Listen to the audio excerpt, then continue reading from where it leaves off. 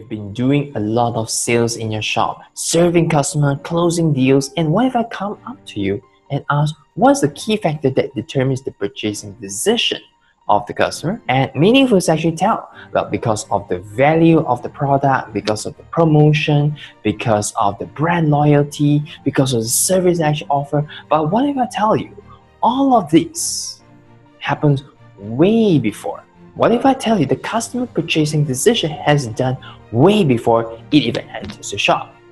This is Daryl Tan, researcher, retail psychologist, and welcome to the Shopper's Theory, where we help retailers to actually grow the business by using science. If you ever actually studied war, alright, it's not just about how strong the general or the soldiers or the technology is being used, but in fact it's all the preparation before the war even really starts that determines the victory or the failure of the war. Now, when we talk about customer, alright, it is also the same thing. Now, based on one of the latest research I've actually done, early of 2019, I actually found there's actually two main factors. Yes, there's only two main factors that determines the customer purchasing decision. Now, the first one is what we call as the clarity of product in mind. And the second one is what we call as the final decision maker. Okay, so let's go into different elements, one at a time. The first one is what we call as the clarity of product in mind. Now, over here, we are referring to, does the customer knows exactly what they want? Now, over here, I found out that there's actually three categories right here. The first one is what we call as very clear, all right? Very clear over here means, the very clear product in mind here means they know exactly what they want. Now, this one includes the brand, includes the size of the product, the color, the design, every single thing is like a very clear cut in their mind. The moment they enter the shop, they just go straight for the product. And one thing's for sure, according to research, it stated that 63% of the customer has so clear of product in mind just before they enter the shop. Alright? So that means that even before the start of the battle, it's already been determined, at least from what's being stated right here. The next one is what we call as the clear product in mind. Now, slightly different than the previous version we call very clear. Clear means they know what they want, features, or maybe the benefit that they're looking into. For example, they enter a shop, a convenience shop, they want to get a shampoo. They know that they want to get an anti-dandruff shampoo, so they go to the shelf and they start to see, wow, there are so many anti-dandruff shampoo. I mean, there's this brand, this brand, this brand. Which one should I choose?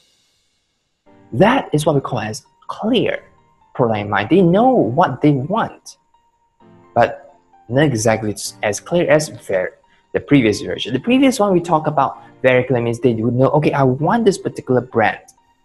Probably I've already done the research, okay? So that's the difference between both very clear and clear. All right. Now, according to this research, it stated that about 35% of customers knows what they want, okay? At least based on the features or product benefit. The last part is what we call as not clear of product in mind. So yes, there are some people, they just don't have any specific product in mind before they come in the shop.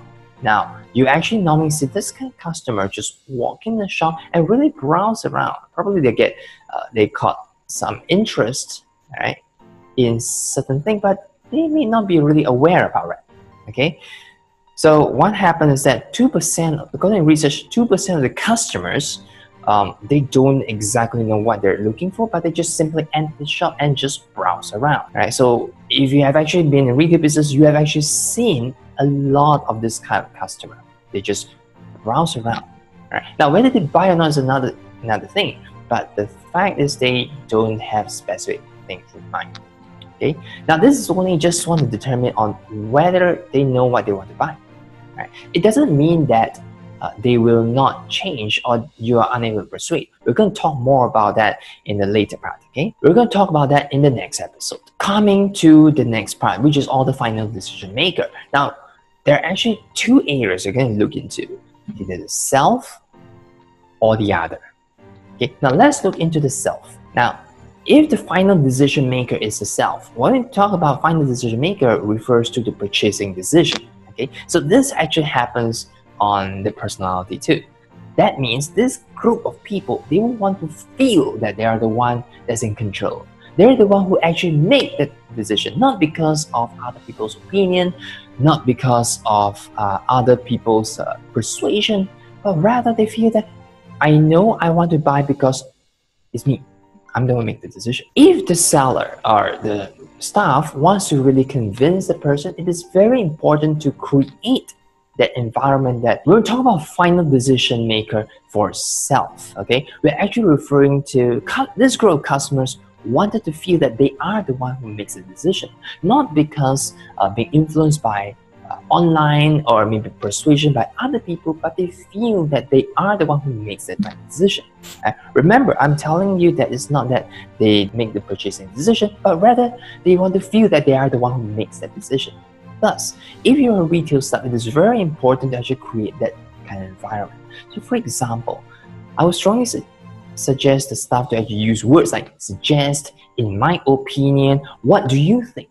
Or maybe provide several options for them to actually choose. So that way the customer will feel that they are the one that's in control, because the sense of security and control for this group of customers is pretty high. They want to feel the sense of achievement that they're the one who made that purchase.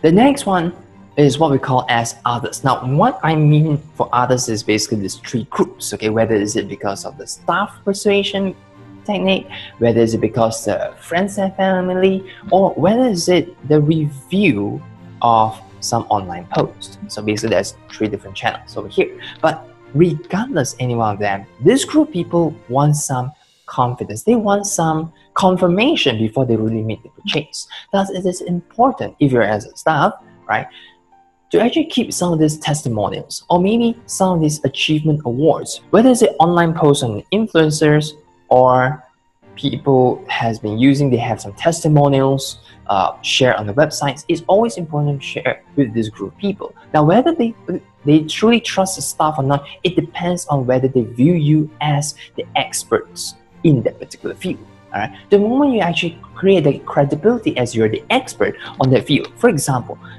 if they actually enter into a health and fitness shop, okay, where you sell all the gym equipments and so on, if they view you as a person who has been always going to gym or always into exercise and you know what you're talking about, they would actually listen to you easily.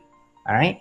So of course, some of us will still, some of them they will actually still look back into online reviews and so on. But that being said, they will trust you more as they view you as the expert on the particular industry. So there you have it. All right. In this video, we're actually been talking about the two key elements that determine the purchasing decision. And like I said, all this happens way before they even enter the shop. So the first one is all about the clarity in mind, okay, which is very clear and not clear. And the next one is about final purchasing decision, whether is it because of self or others. So in the next episode, we're going to talk about how we actually combine these two elements and determine the types of customer when they enter. And more importantly, how can we as a seller? That's all for this show. So I'll see you in the next video. So until then, let's ring the tail. So what are the common types of customers that you face? Okay, so I'd like to hear some of your thoughts. So share your thoughts on the comments down below. Right. So until then, let's ring the tail.